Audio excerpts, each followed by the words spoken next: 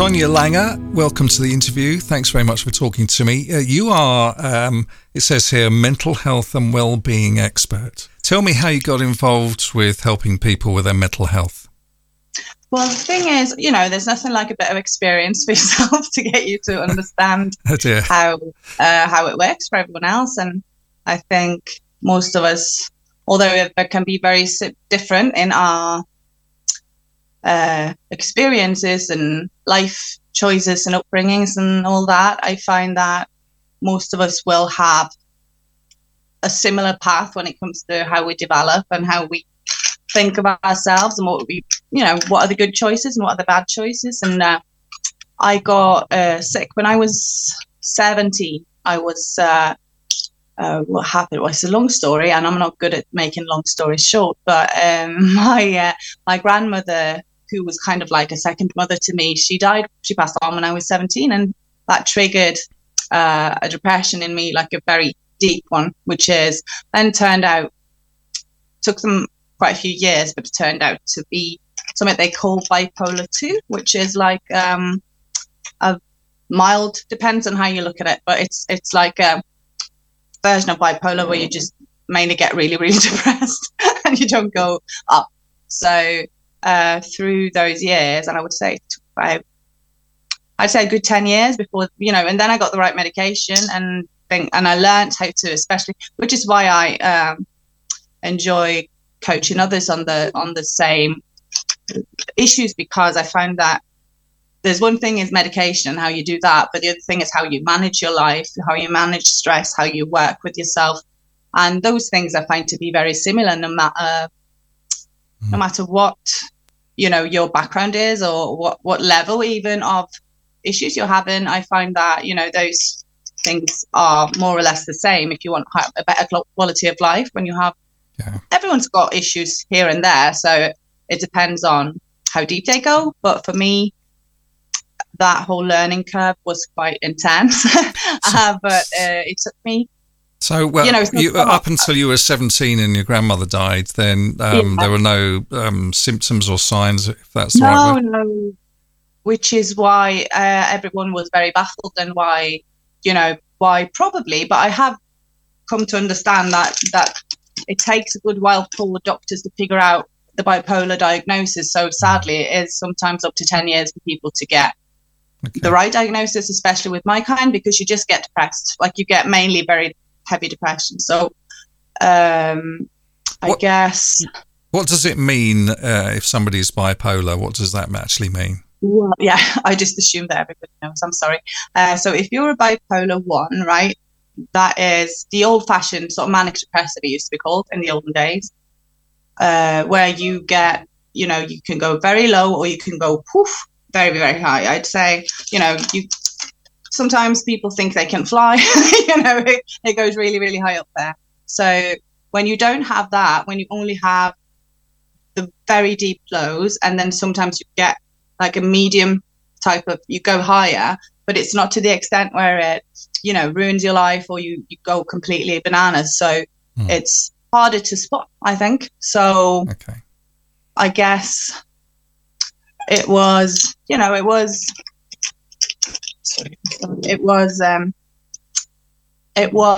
a good few years of just people thinking, or doctors thinking, that I had, I don't know what you call it nowadays because it changes all the time, but major depression is something that's very common.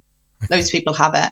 And it's, to be honest, it's not very different. It's just so for example, a person who has a depression, it would be the same, pretty much the same feeling, except you might get a bit more heavier version. So, but then what happened is I was lucky as well. I had some very good doctors, or like a very good psychiatrist and a very good therapist, that they kind of spotted what no one had spotted before. So when I got to them, it all kind of fell into place. And once it's the same with everything. Once you know what you're dealing with, it's easier to get started, figure out what to do, find your markers, where you should be, what you should be doing, what you shouldn't be doing. And but I think that the fact that I kind of went through a bit of a period where they weren't sure or I wasn't sure, we weren't sure what was wrong with me. So that has given me a lot of experience sort of within the entire field, I would say, so that I have an understanding maybe of many of the similar things. Yeah. But it wasn't nothing what's wrong with me, or what you want to call it. It's just, as a child, I was like super happy. I am a very, I'd say, sort of like a perky person. I'm not, people would never guess there's anything like depression-y about me, but that's a very typical thing for many people with bipolar disorder, is you'll be fine, and then something will trigger it. So, you know, they've got more and more research on it nowadays. There's a lot about epigenetics and like how I might have had these genes that I have and it would never have triggered, but then something will happen and it will trigger it in you. So that's why, you know, I think I've got, you know, it's a good thing because I had such a lovely childhood and everything I was super sensitive though. I'd be like very, very, you know, cry for, you know, when Disney movies are horrible. Like, why would you make them so sad? Or, you know, seeing homeless people on the street, sad music on the radio. So I'd say, even though I tend to forget that, I was a very, very sensitive child. So there's that aspect, but I was just very happy mainly, and just, which is why it was very to myself as well, baffling when it happened. I guess if you've had difficulties growing up, you'll be more prepared for something difficult coming your way. But interesting. Do you think that everybody has some sort of mental issues, if that's the right word? You know, because life is hard for most people. I'm not putting your life down whatsoever, but people have various degrees. That's a very important issue for me, or whatever, if you want to call it that. I'm very into the fact that you shouldn't measure someone's pain or whatever against someone else's. I remember I had a period when I only just gotten sick where I thought, you know, my life, it's so terrible. And then if someone came along and said, oh, I'm feeling very, you know, depressed, I would be maybe a bit offended, or I'd be like, oh, you don't know what suffering is, you know. But as I've gotten older and more experienced in life, I find it's a pet peeve of mine where people won't recognize that, because I think that, you know, your life is your life, and if you've not experienced anything more horrible than this, then that is the most horrible thing you've ever experienced. So it will feel horrible for them, you know, even if maybe for another person it might feel like that shouldn't be such a big problem. So I think that you should, you know, it's important for me to meet people at the level they're at and not, you know, discount their issues or their experience just because it can be different, and, you know, the levels can be different. Sure, understand. And mental health is very much in the media at the moment, isn't it? I mean, even members of the royal family are involved and so on with helping people. And do you find that publicity a benefit to people? Do you think it's making people come forward for help? I do, and I think there are two aspects with it. I think it will make it easier, you know, in society for people who have these issues, which is, you know, it turns out once you start talking about it, I remember that because I've always been very open about it. When I was young, when I was 17, I was still in school, and I had to quit, but I was very open because I didn't want to be worrying about who knows something, who doesn't know, you know, so I wanted to take that away. And it's incredible once you open up and are honest about what's going on. Everyone's got issues. Like, everyone has an uncle who's, you know, done this or is very ill, or my mother's got issues or themselves. So I think that's also where I got a lot of my experience from in dealing with other people's issues, because as soon as you open up and you're honest about it, other people will come forward and just be honest about how they're doing. Yeah. And I think so that's the one thing, is more openness in society will make it easier for people, but also for people that are actually, you know, needs to be diagnosed. I would say probably that what happened to me might not have happened now, because I would have been assessed differently. I would have been put on not that the medication that I was on now is considered not so good for people. So that kind of triggered me as well. And it might, you know, you don't want to go, hindsight is 2020, but there's there's a great chance that I would never have gone to hospital. I would never have gone that far down the road. And then, but I don't, no regrets, as to say. I don't. Okay, well, that's good. Well, you can't be wondering about that. Do you think you're very professionally feeding your dog at the moment, who's a bit demanding, which is brilliant. At the same time, you're multitasking fantastically. Do you, he's lovely. Is it he or she? It's a girl, but she just looks like. Okay. Do you think having a pet helps with people with mental issues?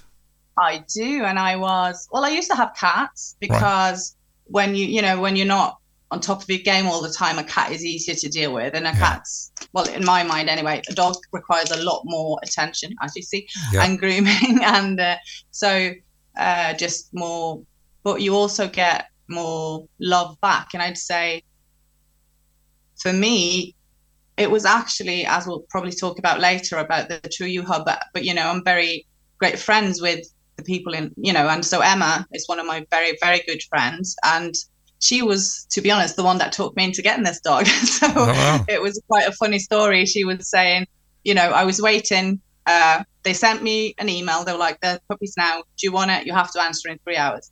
And I was like, I don't know about this. And Emma was like, get the dog, do it. She was like, I'll give you the money. I said it was not about the money, but she was like, no, this is very, and we've got a very good connection. So she kind of knows me on that level, and it's made a massive, like I would say, anyone who were able to be, you have to be capable to take care of, obviously, the animal, but having that love in your life and just that unconditional, just acceptance, I think is a massive thing. And I think pretty much, I would say any person in the entire universe should have a dog, but especially if you're struggling, and because a lot of people with mental health issues, or in general, I find in society these days, is what I see with people that I talk to that don't have, issues as such. There's a lot of loneliness. People feel alone in their lives. Sometimes even if they're part of the family, part of the group of people, they can be sitting there inside feeling very, very alone. And so as a pet, having a pet around you, that's a different kind of love. You just, it's unconditional. It's like you never even have to worry about what they think about you or anything like that. So do you talk to your dog? I do talk to my dog. It's she's getting a bit confused because obviously I'm from Norway. So when I'm in Norway, I talk to her in Norwegian. But when I'm here, mainly I'm around English people. So she's getting to be very bilingual about lie down and sit. Excellent. So what's sit in Norwegian? It's sit, so that's very good. That's very handy. Okay, well, that's easy then. Excellent. Okay, well, we're cat people at home, as you probably know. Yeah, we've got 6 and another one that comes for food. Got a whole crew, haven't you? Yeah, so hopefully they'll keep me sane. They got okay. What would you say to somebody listening to this who thinks, I'm not sure whether I need help from somebody such as yourself, or a psychiatrist or something? How do people eventually realise that they need help? Well, I think one of the issues there is I think people wait too long before, because they're still, like you say, it's open now. People are like saying it and talking about it as if there is no big deal. It's not such a big deal. But I find that, there's still a big stigma attached to it, especially going into treatment. I find people are reluctant, which is why, for one, I think people should, if they need, I think that everyone should go to see a psychologist at least, not a psychiatrist. I think that, to be honest, I think there's a bit of over medication going on in society, but a therapist, it doesn't have to be even. It's a double-edged sword for me, because I don't like it when, people that have very little experience or credentials, or what you want to call it, just are like giving out advice left and right, which can be, sometimes the quality can be, iffy. But I find that kind of, which is good. One good thing about the internet as such is that not only can people get therapists easier, I've seen here during COVID that, like, say, this girl I know here, she's got an American, therapist that she gets through something called BetterHelp, I think. And because one of the main issues is that there aren't just there's not enough people will, and because it saddens me, because it takes someone a good while to reach the point where they're like, right, I'm going to go for it. I need a professional help or a practitioner. And then they try, and then they get a letter in the mail saying, yeah, well, you're going to have to wait 9 months, and it's very discouraging for them. So that's why I do also see the value in more of a coaching type thing, which is like what I do is I'm not claiming to be, a professional psychologist. I'm just using my experience and saying, this is how it was for me. And, can you relate? And I find that, like I said, even because people are people, like most people will have, unless they're in a very extreme situation, the levels will be different, but we all want the same basic things, right? We all want to be loved and to be happy and to love ourselves. So I find that, there's a lot of good can come out of both talking to someone that kind of knows or have been through the same thing, and also being in a community with like-minded people that, you can talk to. They've got groups such as ours, or there's like message boards. There's a lot of stuff. The resources now that are available compared to when I was 20 is it's such a big difference. So do you think in the past the tendency was for doctors just to prescribe some sort of drug, if you went to the doctor?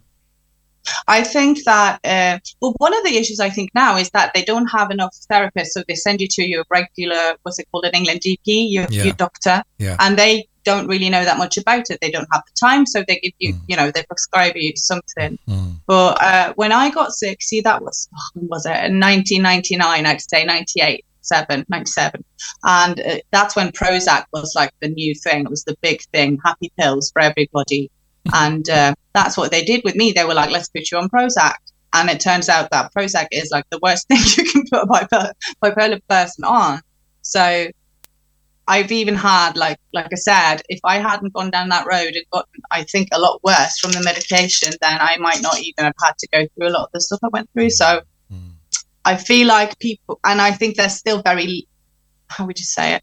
Like quick to get the pad out and just write you a prescription. Yeah. Whereas, for example, just diet, well, I'm not saying everyone should exercise. I know that's annoying, but like just moving your body, just learning how to release emotions in your body. For me, yoga, mindfulness is a massive thing, and I will never stop going on about it. I know people get tired of it, but there are so many things that you can do in your life that are non-invasive and not taking drugs.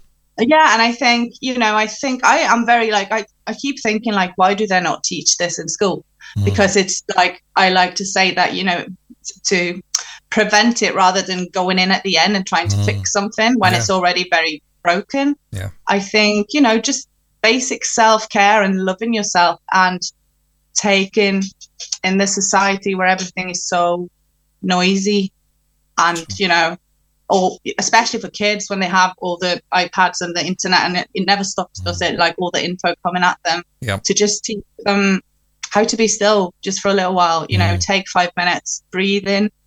That you'd be amazed at some of the results I've seen with people just putting in basic stuff. And that would keep you from being on drugs for 5 years. So it's a big, passion of mine. I can see, and it's all very, very interesting. I know nothing about any of this, and it's. I know lots about it. You too. Well, that's good. You're the expert. I'm just the guy with the microphone.